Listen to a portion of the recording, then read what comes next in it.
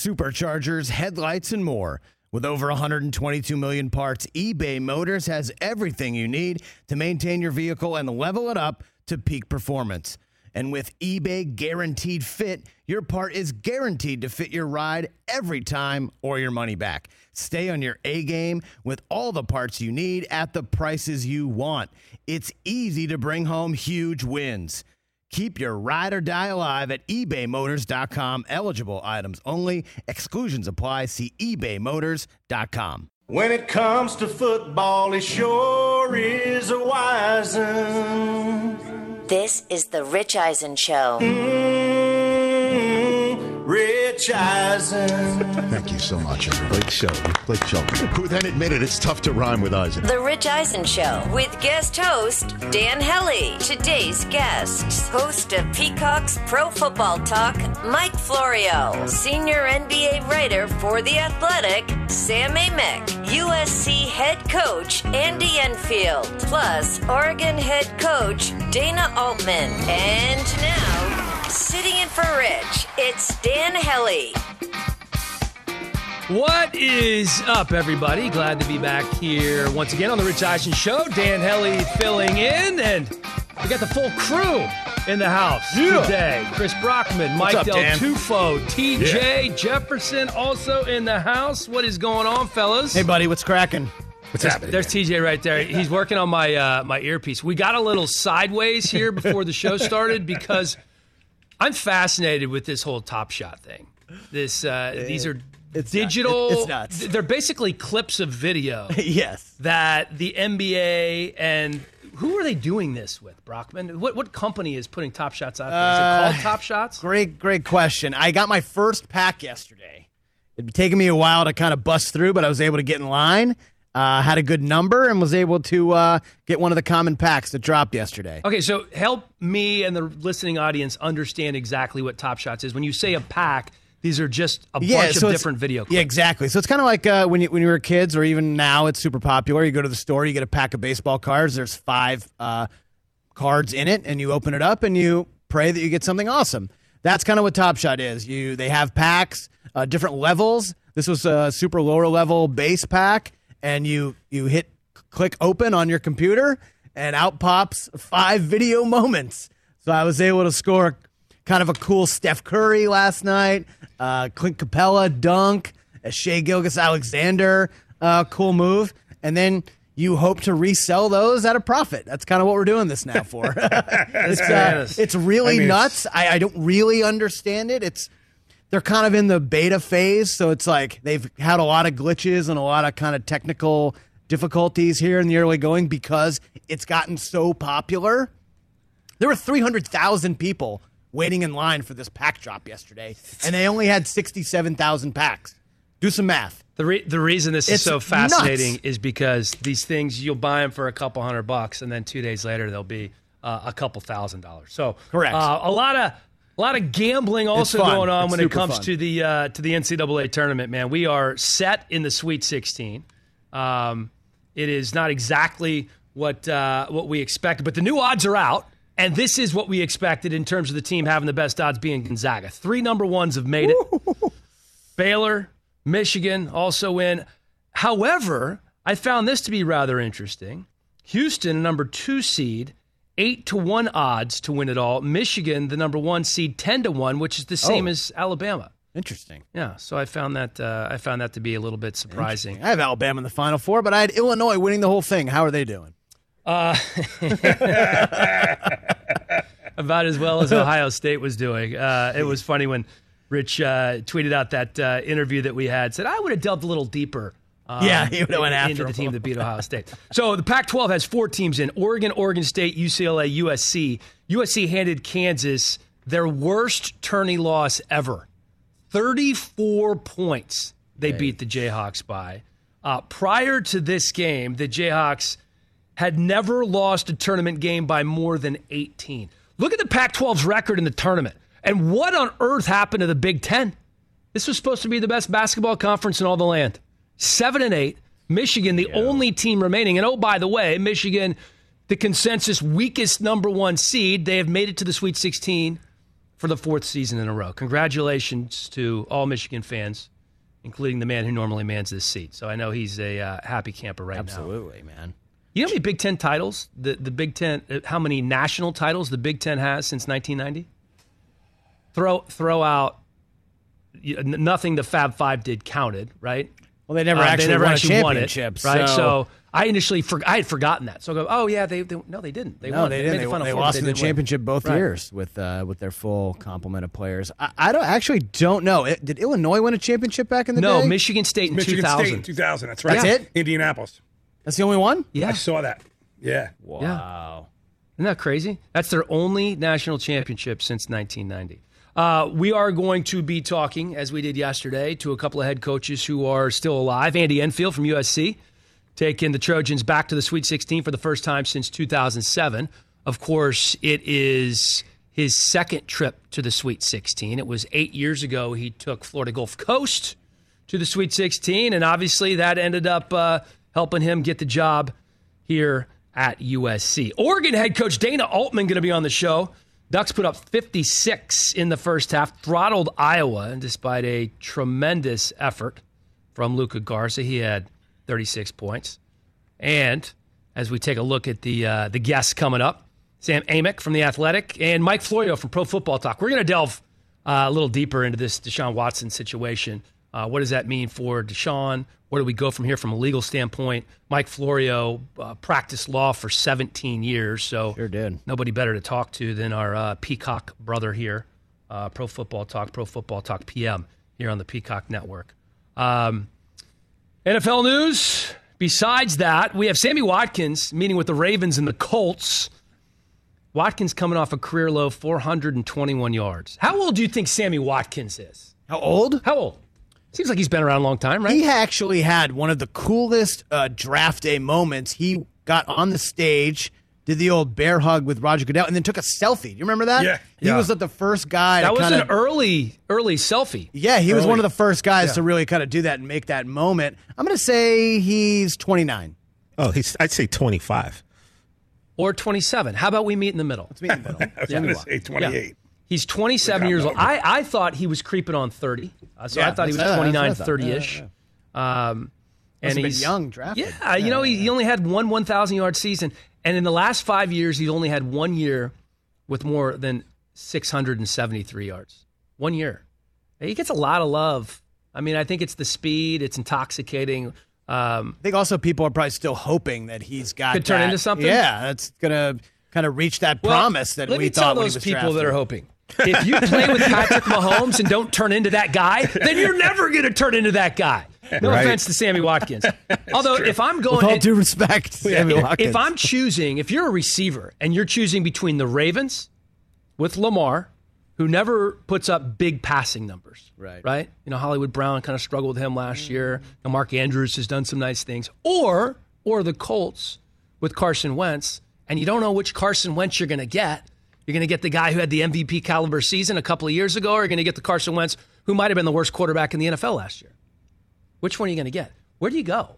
I think I'm probably going to the Ravens. I think I'm going to the team that I think can be better and win. Also, maybe a little more pass-catching opportunities there. There seem to be a lot of receivers and a lot of talented skill position players on Indianapolis, right? Not really an elite pass catcher on the Ravens outside of Mark Andrews. Yeah, that's true. I mean, you have Pittman there. T.Y. Hilton's a free agent. I don't know there are a ton, but no, I get where you're coming from there. Yeah. Elsewhere around the NFL, Adoree Jackson signed for the Giants, 3 years, $39 million. This was interesting to me. Released by the Titans, they released 3/4 of their secondary. They owed him $10 million in the final year of his rookie deal, so they wanted to save a little money there. Yep. He's going to team with former teammate Logan Ryan, who the Giants actually brought in to recruit him. James Bradbury, who's coming off a Pro Bowl year, went from the Panthers to the Giants via free agency, and Jabril Peppers. So I suddenly like that secondary. This is getting really interesting for the Giants, by the way. Dave Gettleman going all in. Besides the Patriots, it's the Giants who have spent a massive amount of money, over $200 million in contracts. They got Kenny Galladay. They re-signed Leonard Williams, Adoree. They also signed Rudolph and the speed merchant John Ross. No more excuses for Daniel Jones. Nobody's had more turnovers in the last 2 years. He's played 26 games. He's had 39 turnovers in 2 seasons. He was one of the lowest-rated quarterbacks in the NFL. He was 30th in QB rating. He had 11 touchdown passes. I know he wasn't playing with a full arsenal, full complement of players on the offensive side of the ball. But in the National Football League, 11 touchdown passes.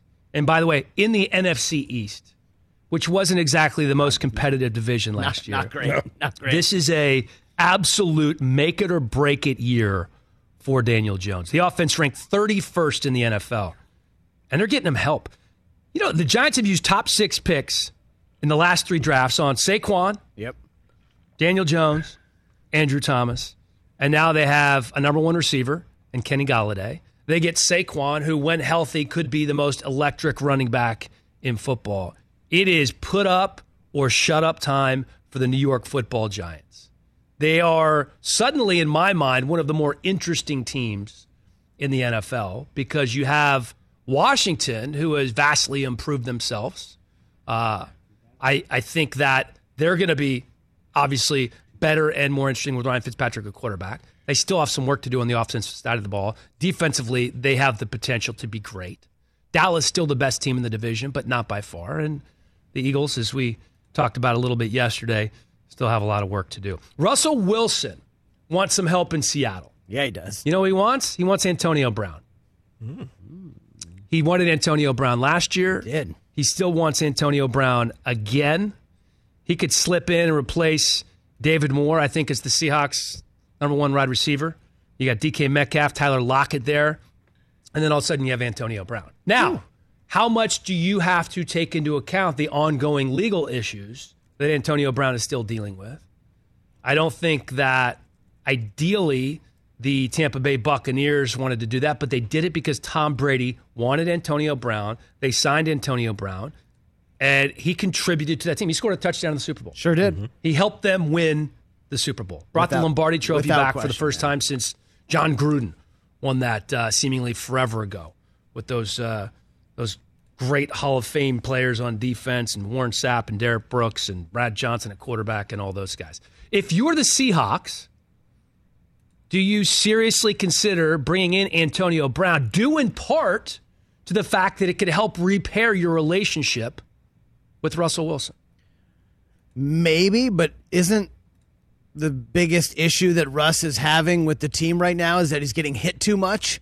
So I don't know if bringing in Antonio Brown is going to help him take less hits, less sacks, less running around like a madman in the backfield. Yeah. You know what would help him do that? Maybe just get rid of the football. You know? Maybe drop back and in 2.5 seconds throw the football on time and deliver it instead of maybe running around. You know? Hellie, shots fired. That could help him because he would help guys get open. No, I've had this conversation with a lot of guys, and we had Sean O'Hara on the Hellie pod a couple of weeks ago, and he said, listen, when you sit there and you pat the baby, right? You know, it makes it difficult for the offensive line to protect because obviously O'Hara, Eli Manning's former center with the Giants, very good one at that, did not take kindly to the daggers that were tossed at the offensive linemen. Elsewhere around the NFL, Falcons signing former Panthers running back to a $5.5 million deal. Alabama having their pro day today. Mike, they're having their pro day today. It's Devontae Smith, okay? Big issue about his weight yesterday. Yeah, what do you think about that? He weighed in at 170. Actually had a pretty well-respected wide receiver come to his defense. Chad Johnson, Ocho Cinco, said, I played my whole career at 170. Wasn't a problem for me. I don't think it's a big deal for Devontae Smith. Okay, by the way, Chad Ocho Cinco, at what point in his life did he weigh 170? I heard him say that. He said it online yesterday. I don't know, maybe early in his career when he was making all-pro teams. Perhaps? I'm not sure. I'm trying to think back. Was it Oregon State? I just don't remember him weighing that much. By the way, I didn't say the name. Mike Davis was the Panthers running back that the Falcons did sign. So I looked up a list of guys, right? So here's the difference, I think, with Devontae Smith is he's listed at 6'1", which means he's probably about 6 feet, right? Probably. So 6 feet, 170 is slight. It's borderline frail, right? You have some guys who were thin. Marvin Harrison was 6 feet, $185. He was a little guy, right? He was a little guy. T.Y. Hilton. Deshaun Jackson's 5'10", 175. Deshaun Jackson's lucky if he's 175. Yeah, no, I think you're right. So he's a little, but they're all much shorter. Yeah. And the question, I guess, with Devontae too is how fast is he? He's not going to work out at the pro day. He's not going to run. But maybe he looked fast all season long, man, catching bombs from Mac Jones, scoring touchdowns. I don't really have a concern with him in terms of the weight. I think it's pretty easy for a kid his age to hit the weight room and put on 10 pounds real quick of pure muscle. I think he could do that before the season started with 6 months of lead time here. Yeah, I don't know. I think it's a little. I think it's a little tougher for the speed guys, but top 10 pick. To what we were talking about yesterday a little bit with no combine and being more difficult front offices to evaluate players. Just turn on the tape with this guy. Yeah, I mean, just turn on the tape. Yeah, exactly. He can play football. Exactly. And I think you're right. Deshaun Jackson he probably weighs about 150 pounds. Yeah, and nobody tracks the ball better than Deshaun Jackson. NBA news, trade deadline coming up on Thursday. We're going to talk to Sam Amick, Lonzo Ball, maybe heading somewhere. Aaron Gordon, definitely on the trading block. He wants to go to a winner. Who doesn't? Denver, Portland, Boston, all among those in the mix. And congratulations, golf clap for the Houston Rockets. They did it. Guys, they did it. They snapped their 20-game losing streak. They did it. 20-game losing streak. You know what the NBA record is for losing streaks? 28 games. Woo!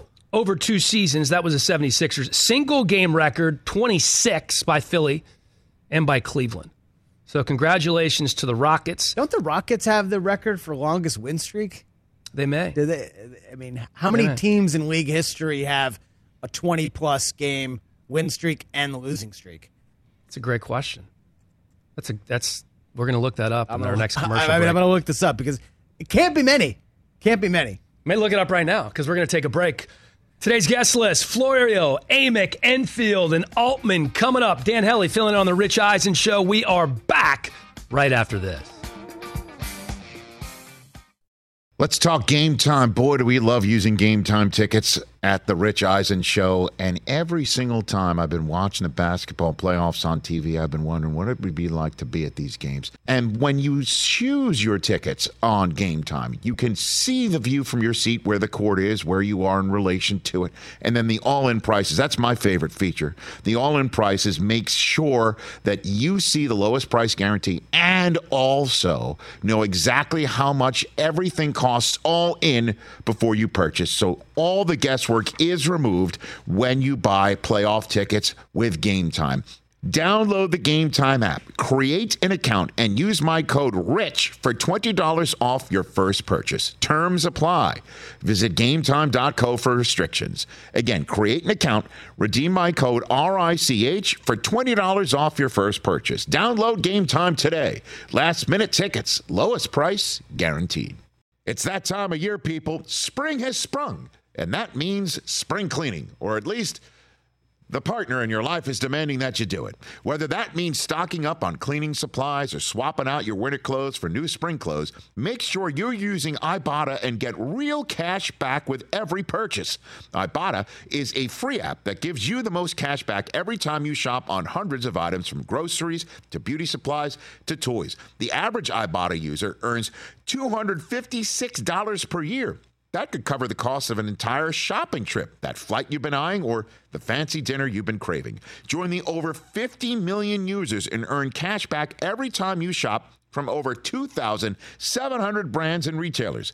And right now, Ibotta is offering our listeners $5 for just trying Ibotta by using the code EISEN when you register. Just go to the App Store or Google Play Store and download the free Ibotta app to start earning cash back and use my code EISEN. That's IBOTTA in the Google Play or App Store and use my code EISEN. This is the Rich Eisen Show. Welcome back to the Rich Eisen Show. Dan Hellie filling in for Rich. Very happy to be joined now by Mike Florio, Pro Football Talk Live, and Pro Football Talk PM on the Peacock Network, along with the Rich Eisen Show. Mike, you on? Dan, what's up, man? How are you? Man, I have been reading your stuff. When did you start? 20 years ago? How long has Pro Football Talk been around? I stumbled into the business in June of 2000, launched PFT November 1, 2001. So the 20-year non-celebration is coming up later this year. The 20-year non-celebration. Golf clap for you, my friend. Congratulations. It is a must-read. Had Peter King on yesterday and Pro Football Talk and Peter King's column. 2 must-reads all the time. Well, let's dig in. I was watching a little bit of you earlier today with Chris Sims, also a big fan of Chris, and you talked a little bit about the Deshaun Watson situation, which continues to get worse and worse for Deshaun. And I think there's nobody better on in the country to talk about this situation than Mike Florio, since you practiced law for 17 years. If you're his lawyer right now, what are you telling Deshaun Watson to do? I'm telling Deshaun Watson, why didn't you listen to me a month ago when I told you that we should settle these claims? Now, I say that only half facetiously. You know, any advice I would give Deshaun Watson would be premised upon my belief that he's innocent of what he's accused of doing. I would not want to represent him if I thought he was guilty of what he did. And I understand that everyone has a right to an attorney, and eventually there will be, if you're prosecuted, a criminal defense lawyer who is there with the mission of forcing the government to prove all elements of all charges beyond a reasonable doubt. We all have a constitutional right to just sit there and say nothing and force the government to prove that we did something above that very high bar.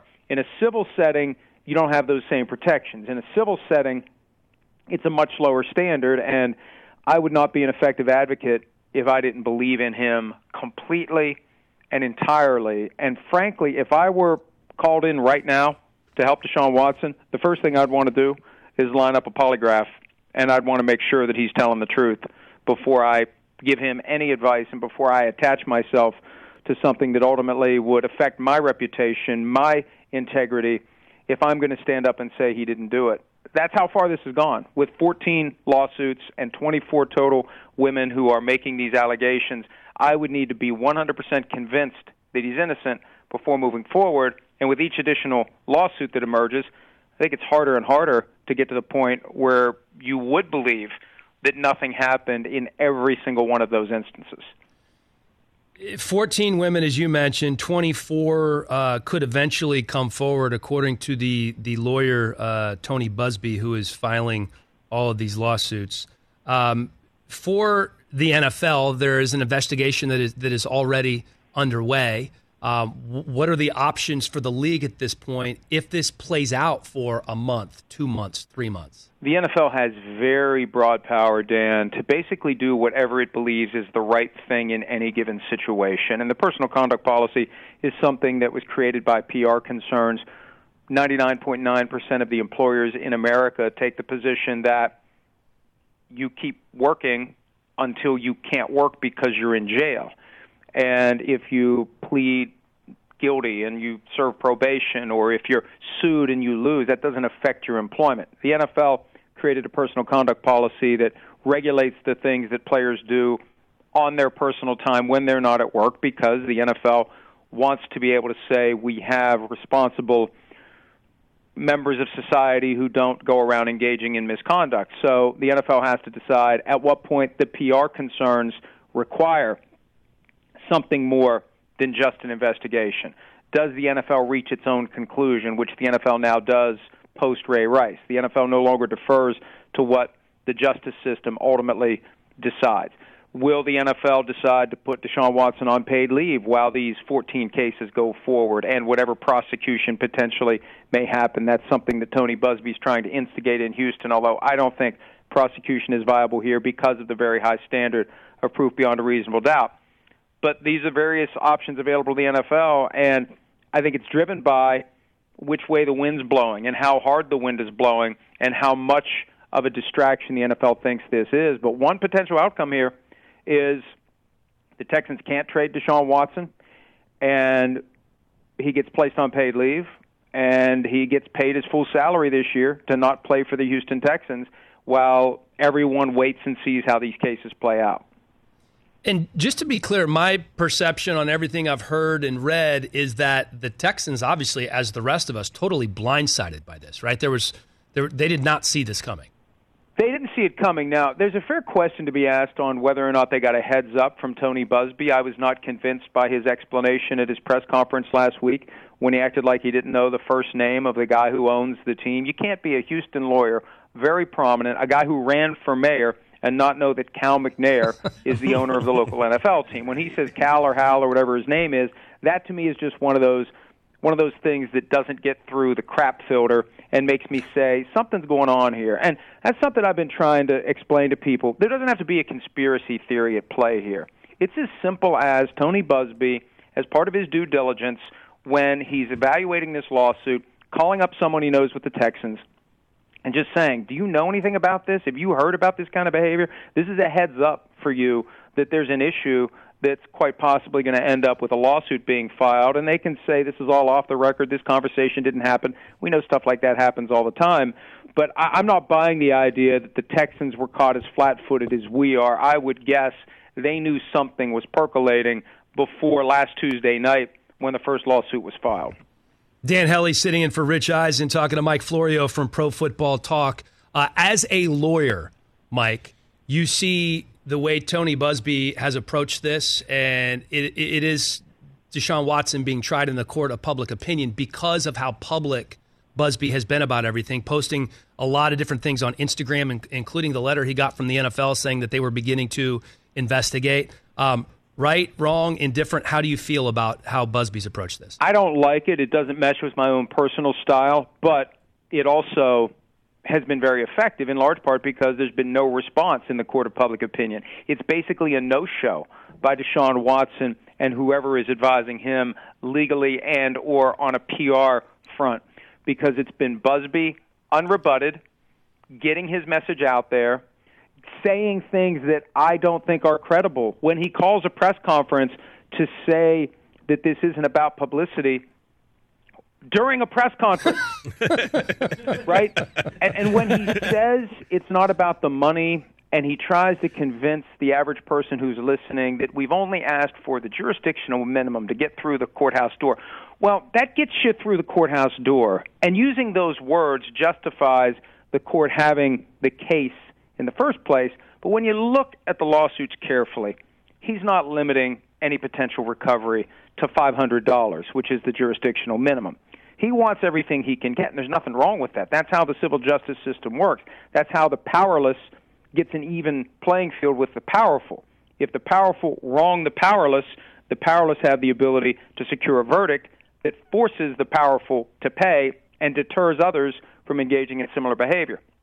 But from a PR standpoint, saying it's not about the money, saying it's not about publicity, those are things that presumably advance the cause. And again, it's worked because it's everything Buzbee said, everything that's in these lawsuits, unchallenged and unrebutted in the court of public opinion. And with so many plaintiffs at this point, it becomes very difficult for the average person who hears about this to say anything other than he's guilty. And again, in a court of public opinion, the jurors are all of us, and they have the right to reach whatever conclusions they want whenever they want. Last question about the Watson situation for you, Mike. In terms of civil versus criminal, right now everything is civil. Obviously, it would ratchet up if it became a criminal case. Is that the next step here from a legal standpoint? Well, that's what Buzbee wants to do as part of his PR effort. And by doing this now, see, it's very brilliant because it short-circuits the PR argument that some are making.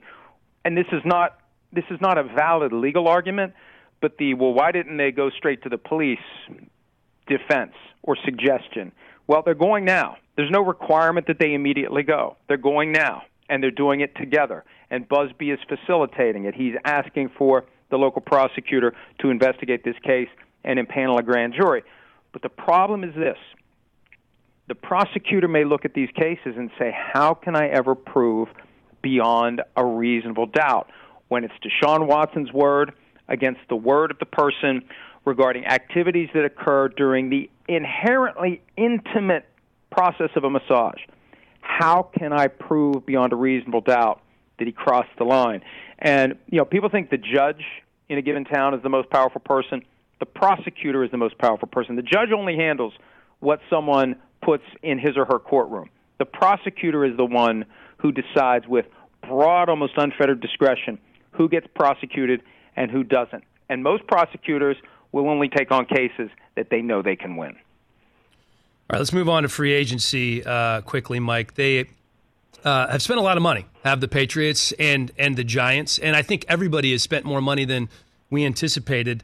Peter King laid out how every team has a third of the money to spend that they had a year ago, yet we're seeing some massive contracts here. Is there one particular contract or maybe two that really caught your attention? Well, you lump in the Giants and the Patriots together, and they've got the obvious connections from their past Super Bowls. But I think the Patriots, with all the contracts they signed, they knew exactly what the market was for these players ahead of time. Shocking, tampering happens and communications happen before the Monday when the negotiating window opens. And I suspect that the Patriots very surgically made sure that every dollar was being spent in a way where there wasn't much of a gap between whatever the Patriots offered and whatever someone else was going to offer. The two contracts the Giants have signed in recent days between Kenny Golladay and Adoree Jackson, these guys combined to play in 8 games last year. Combined. Between two of them. 8 total games. And you look at over $100 million in contractual value. And I know with Golladay, there was no one else offering close to $18 million a year. I don't know who the Giants were competing against to get him. The next closest that I'm aware of is the Bengals at 13. With Jackson, I don't know who else was in play and for how much, but I have a feeling that they overshot with that as well. You know, sometimes teams just like, let's get it done. We can't play this game of who else is out there, or we may lose the guy. But that's the difference between the Patriots and the Giants to me. I suspect the Patriots got the best possible deal they could with every guy they signed, and I'm just kind of surprised that so much money changed hands with Golladay and Jackson, given the injury issues that kept them to such relatively small playing time last year. I talked to Mike Tannenbaum last week on my podcast, and he said, let's talk 2 weeks from now. He said, I think I could build a playoff team from the number of free agents, quality free agents that are still going to be out there. And I'm looking at the list now, and I think we're all a little surprised by the number of guys who've been signed. There's not that many quality guys left. Everybody has an asterisk, I think, next to their name, whether it's age or coming off injury. Are there one or two guys out there now who you think are going to be the next shoes to drop for a decent-sized contract? Well, you know, we've seen now that guys like Sammy Watkins are being brought in for visits, but I don't expect him getting anything more than a 1-year, $6-7 million deal, given his injury history. Giant contracts, I just don't think they're out there this year. You know, it's going to be, for most of these guys, a 1 or a 2 year thing. And if I was the player, I would want a 1-year deal, and I would want to get right back at it next year when the salary cap begins going up again. You know, even though the cap's down $15 million, it was supposed to go up 10. It's gone up at least 10 every year since 2013. It's a $25 million gap. And yeah, there are plenty of recognizable names out there that are going to get squeezed to take less. Now they may wait until training camp. They may wait until September. They may wait until October. They may wait beyond that. I've heard some speculation maybe guys will sit out the whole year, although one thing we know about the NFL, the train keeps rolling without you, and you quickly become out of sight, out of mind as far as the NFL is concerned. And I think even a guy who isn't happy with what he's offered, if he wants to try to get a good deal next year, it's in his best interest to find a place to play this year. Last question for you, Mike. Draft. We've been hearing Adam Schefter say there's going to be 4 quarterbacks in the first 7 picks. Mike Tannenbaum told me he thought in the first 8 we were going to see 4 quarterbacks go. You work with Chris Sims, and he has a very different quarterback ranking than some other guys. I believe it was Zach Wilson over Trevor Lawrence. Am I correct there? Yeah, he's got Zach Wilson at number 1. He still thinks the Jaguars could and will and should take Trevor Lawrence, but he's got Wilson at 1. What's going to be in your mind? I'm asking you to be a soothsayer here a little bit, but maybe somebody who moves in to that first 6 or 7 picks, or somebody who picks a quarterback that you didn't expect to pick a quarterback. Well, look, when you watch what the Bears and Washington have done over the past week by adding veterans at 1-year, $10 million contracts in Ryan Fitzpatrick and Andy Dalton, that removes the glaring watch us take a quarterback sign that otherwise would be attached to them when we start getting through the teens. And the question becomes, how many guys survive the first 5, 6, 7 picks? How many quarterbacks are left? How many guys are sliding down the board? And I think that, you know, the teams most likely to surprise us are the teams where we think they have their situation taken care of, and they've got a 1-year Band-Aid starter at a relatively reasonable price for a starter. Those are the teams that I would be watching if there's some guy they love, and of course they need to keep their mouths shut or put out misinformation. They don't want anyone to know exactly what it is they're thinking. But I'd watch those teams where we know there isn't an answer beyond this year, and the answer for this year is still a little bit tenuous. I think those are teams that potentially could move. But, hey, there's three types of teams in the NFL. Teams that have franchise quarterbacks, teams that are desperately looking for franchise quarterbacks, and teams that have a guy that they're not quite sure whether or not he's going to be a franchise quarterback. And there's a lot of teams in category number 2. Yeah. Even teams that have starters, they don't have franchise quarterbacks, and they're always looking for that guy. And one team I think that falls into that category is the New England Patriots, right now picking at 15. They have Cam coming back for a year. A lot of people pegging maybe Mac Jones to go there. Talking to somebody earlier today, said they wouldn't be surprised if Mac Jones fell out of the first round. But for all the quarterback-thirsty teams, I know Mac Jones doesn't knock your socks off, but I would be shocked if he fell out of the first round, wouldn't you? Yeah, he's the kind of guy who, once he starts creeping down through the 20s, there'll be somebody who swoops in to the bottom of the round to get him and to get that fifth-year option on his contract, something we've seen happen regularly, really, since the 2011 CBA that made every round but round one a 4-year contract and gave that fifth-year option, whether it's Teddy Bridgewater, Lamar Jackson. Guys go late in round one because it gives the team more flexibility. So I'd be stunned if Jones falls out of round one. There are people who think he still goes top 10. So, wow. But that's part of the fun of it. And, quarterbacks are what drive the league, and there's so many great young quarterbacks. There's even more reason now to fully and completely vet the young quarterbacks coming in. We're a long way removed from Jake Locker, Blaine Gabbert, Christian Ponder taking 8, 10, and 12 in 2011, and that was a true roll of the dice. They know these quarterbacks a lot better now than they ever have before. Mike Florio, you able to do everything from home in West Virginia? I have not traveled on business since the Combine in 2020. How about that? Wow. I don't know if that's good or bad. Yeah, ask my wife that question, and you'll get the answer quickly. Mike Florio, Pro Football Talk Live, Pro Football Talk PM. You start the day and you finish the day right here on Peacock with Mike Florio. Highly recommend you check him out. Obviously, you've been going to his site if you're a football fan like myself for 20 years now. Mike, congratulations on the success, my friend, and hey, thanks for being there. I mean, literally, I feel like I check your site as much as I check my stock portfolio on a daily basis these days. I'm very excited about it. Well, hey, that's very good, and you can never lose money by checking my website. You may not make much, but you're not going to lose any. I feel a lot better checking Pro Football Talk. Thanks, Mike. See you. He's great. That's a good point. It's a bad habit, as we were talking about Brockman, when you make these little tiny investments and you're, maybe this will grow, But that's what teams are trying to do now. Man. Sure is. They're trying to make these investments, and they're not so tiny in these quarterbacks. And Mike made a great point. Yeah, we have come a long way since Blaine Gabbert and Jake Locker and those guys that were drafted in the first round and obviously didn't have success in the NFL. However, the hit rate on first-round quarterbacks is still 50% at best. At best. So exactly. you talk about these 4 guys that are going to be drafted. You talk about Mac Jones. Mike Florio just said Mac Jones could still be a top 10 pick. That would be 5 quarterbacks going in the first 10 picks of the draft. The Cowboys pick 10th. Maybe Mac Jones ends up in Denver. Carolina picking 8th. If Schefter's right, and there are 4 quarterbacks taken in the first 7 picks, that leaves quarterback-needy teams, Carolina and Denver at 8 and 9, thinking about maybe taking Mac Jones. So out of those 5 guys, you're going to have 2 flops.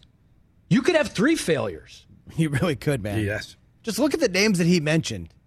Jake Locker, Christian Ponder, Yeah. Blaine Gabbert. All those guys went in the top 15. Yeah, and all guys that I looked at, I'm like, oh, yeah, they could be pretty good. Higher They fit the bill. Blaine I remember seeing Blaine Gabbert in person for the first time when he was a backup in Tennessee. Looks the part. He's an Adonis. Yeah. That dude is 6'5", Yeah. chiseled. Got the locks. He's a handsome man now. Yeah. Okay, there's a couple of guys.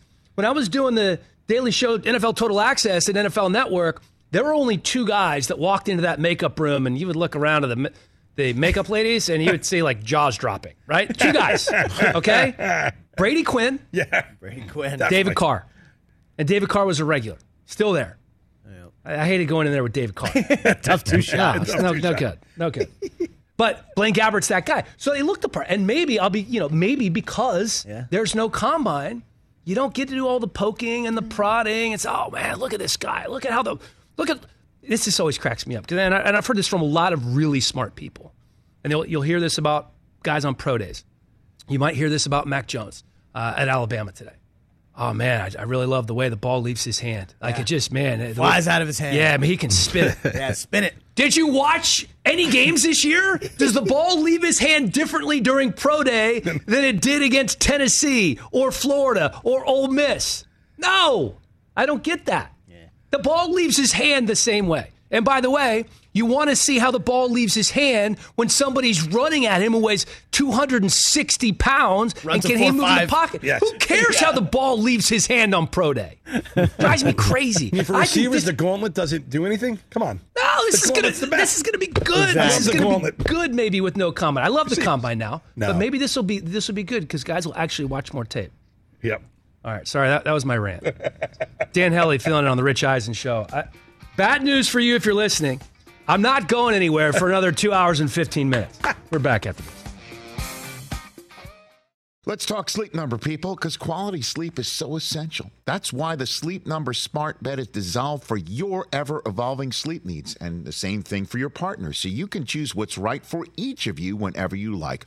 Need a bed that's firmer or softer on either side, helps you sleep at a comfortable temperature, quiets your snores or your partner's? Sleep Number does that. My Sleep Number setting is 60. My wife's is 70. 10 numbers apart, but it truly is the world of difference. The Sleep Number sleep that you get is unbelievable. You will love it.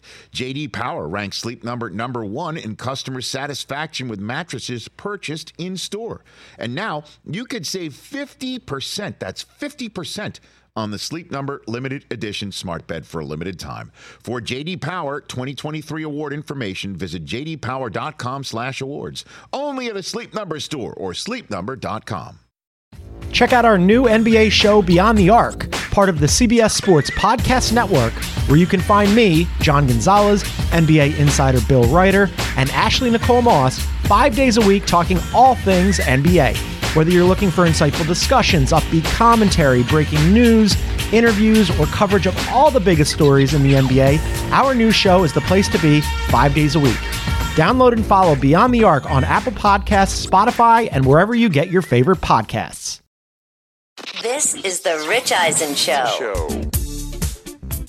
Back on the Rich Eisen show, Dan Hellie filling in once again. Chris Brockman, Mike Del Tufo, Dan Hellie, what's up, TJ buddy? Jefferson in the hizzle. What's going on over there, man? Feel like we got baby in the corner. You know what I mean? Like it's like the best spot in the house because you're on the putting green. You get to hang out next to the leaderboard. You know, if I get bored, I'll just start putting a little bit. And I get to sit back and watch and observe and just interject when necessary. What have you observed so far today?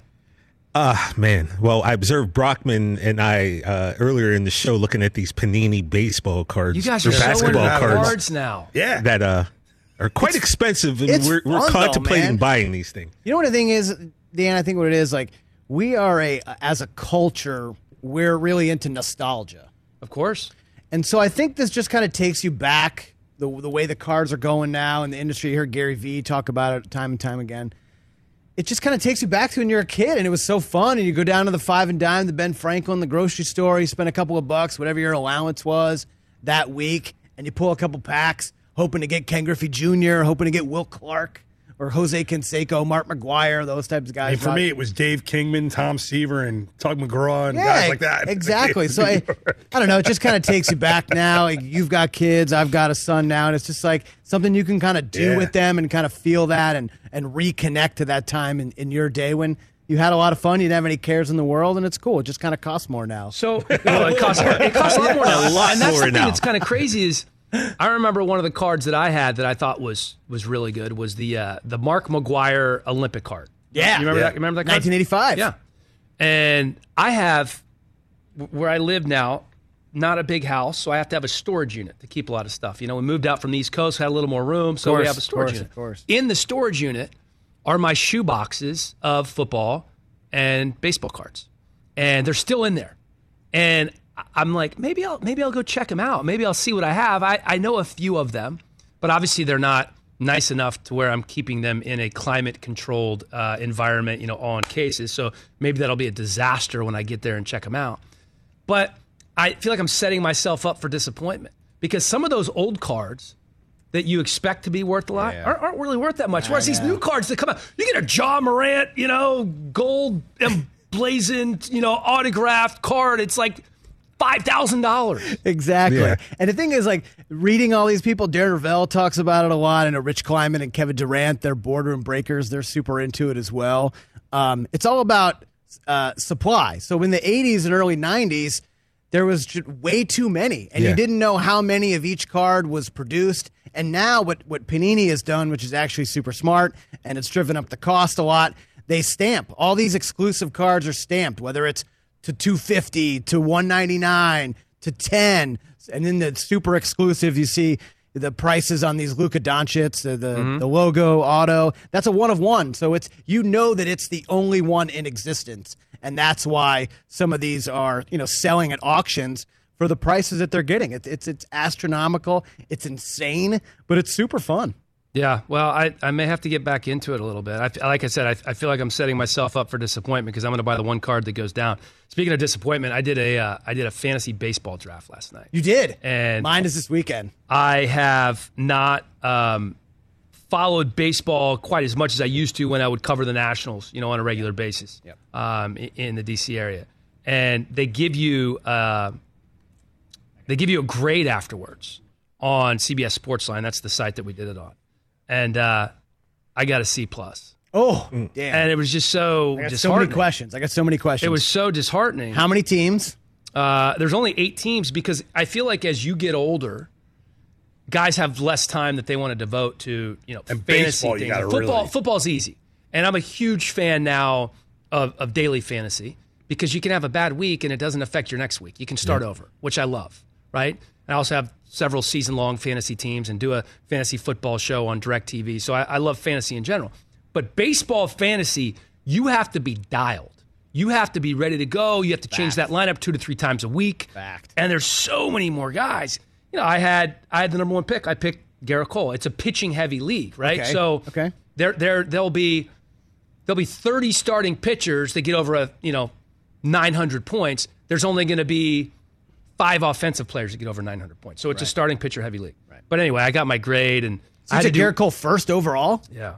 Not Acuna, not Tatis, not your boy Juan Soto. Like I said, it's pitching-heavy. So to the point, like the projections, Acuna is going to get 1,100 points. Garrett Cole's going to get 1,500. So it's just kind of a no-brainer. No-brainer. Out of your first 5 picks, you're going to draft 3 to 4 starting pitchers. So Snake coming back, who'd you get in the second and third round? Yeah, that was kind of the point. You were getting to? It wasn't great. Yeah. That's when I went on. Giancarlo Stanton and stuff. Like Starling Marte. Yeah. He was my second pick, but I had to take my kid to practice, so I went on auto draft. That's when things went bad. And when things start going bad in so the third round, right? That's when that's not going to be a great season. I've already given up. You've already given up? My buddy Jeff Goodfriend runs the Fantasy Baseball League. I've already given up, Jeff. I'm sorry.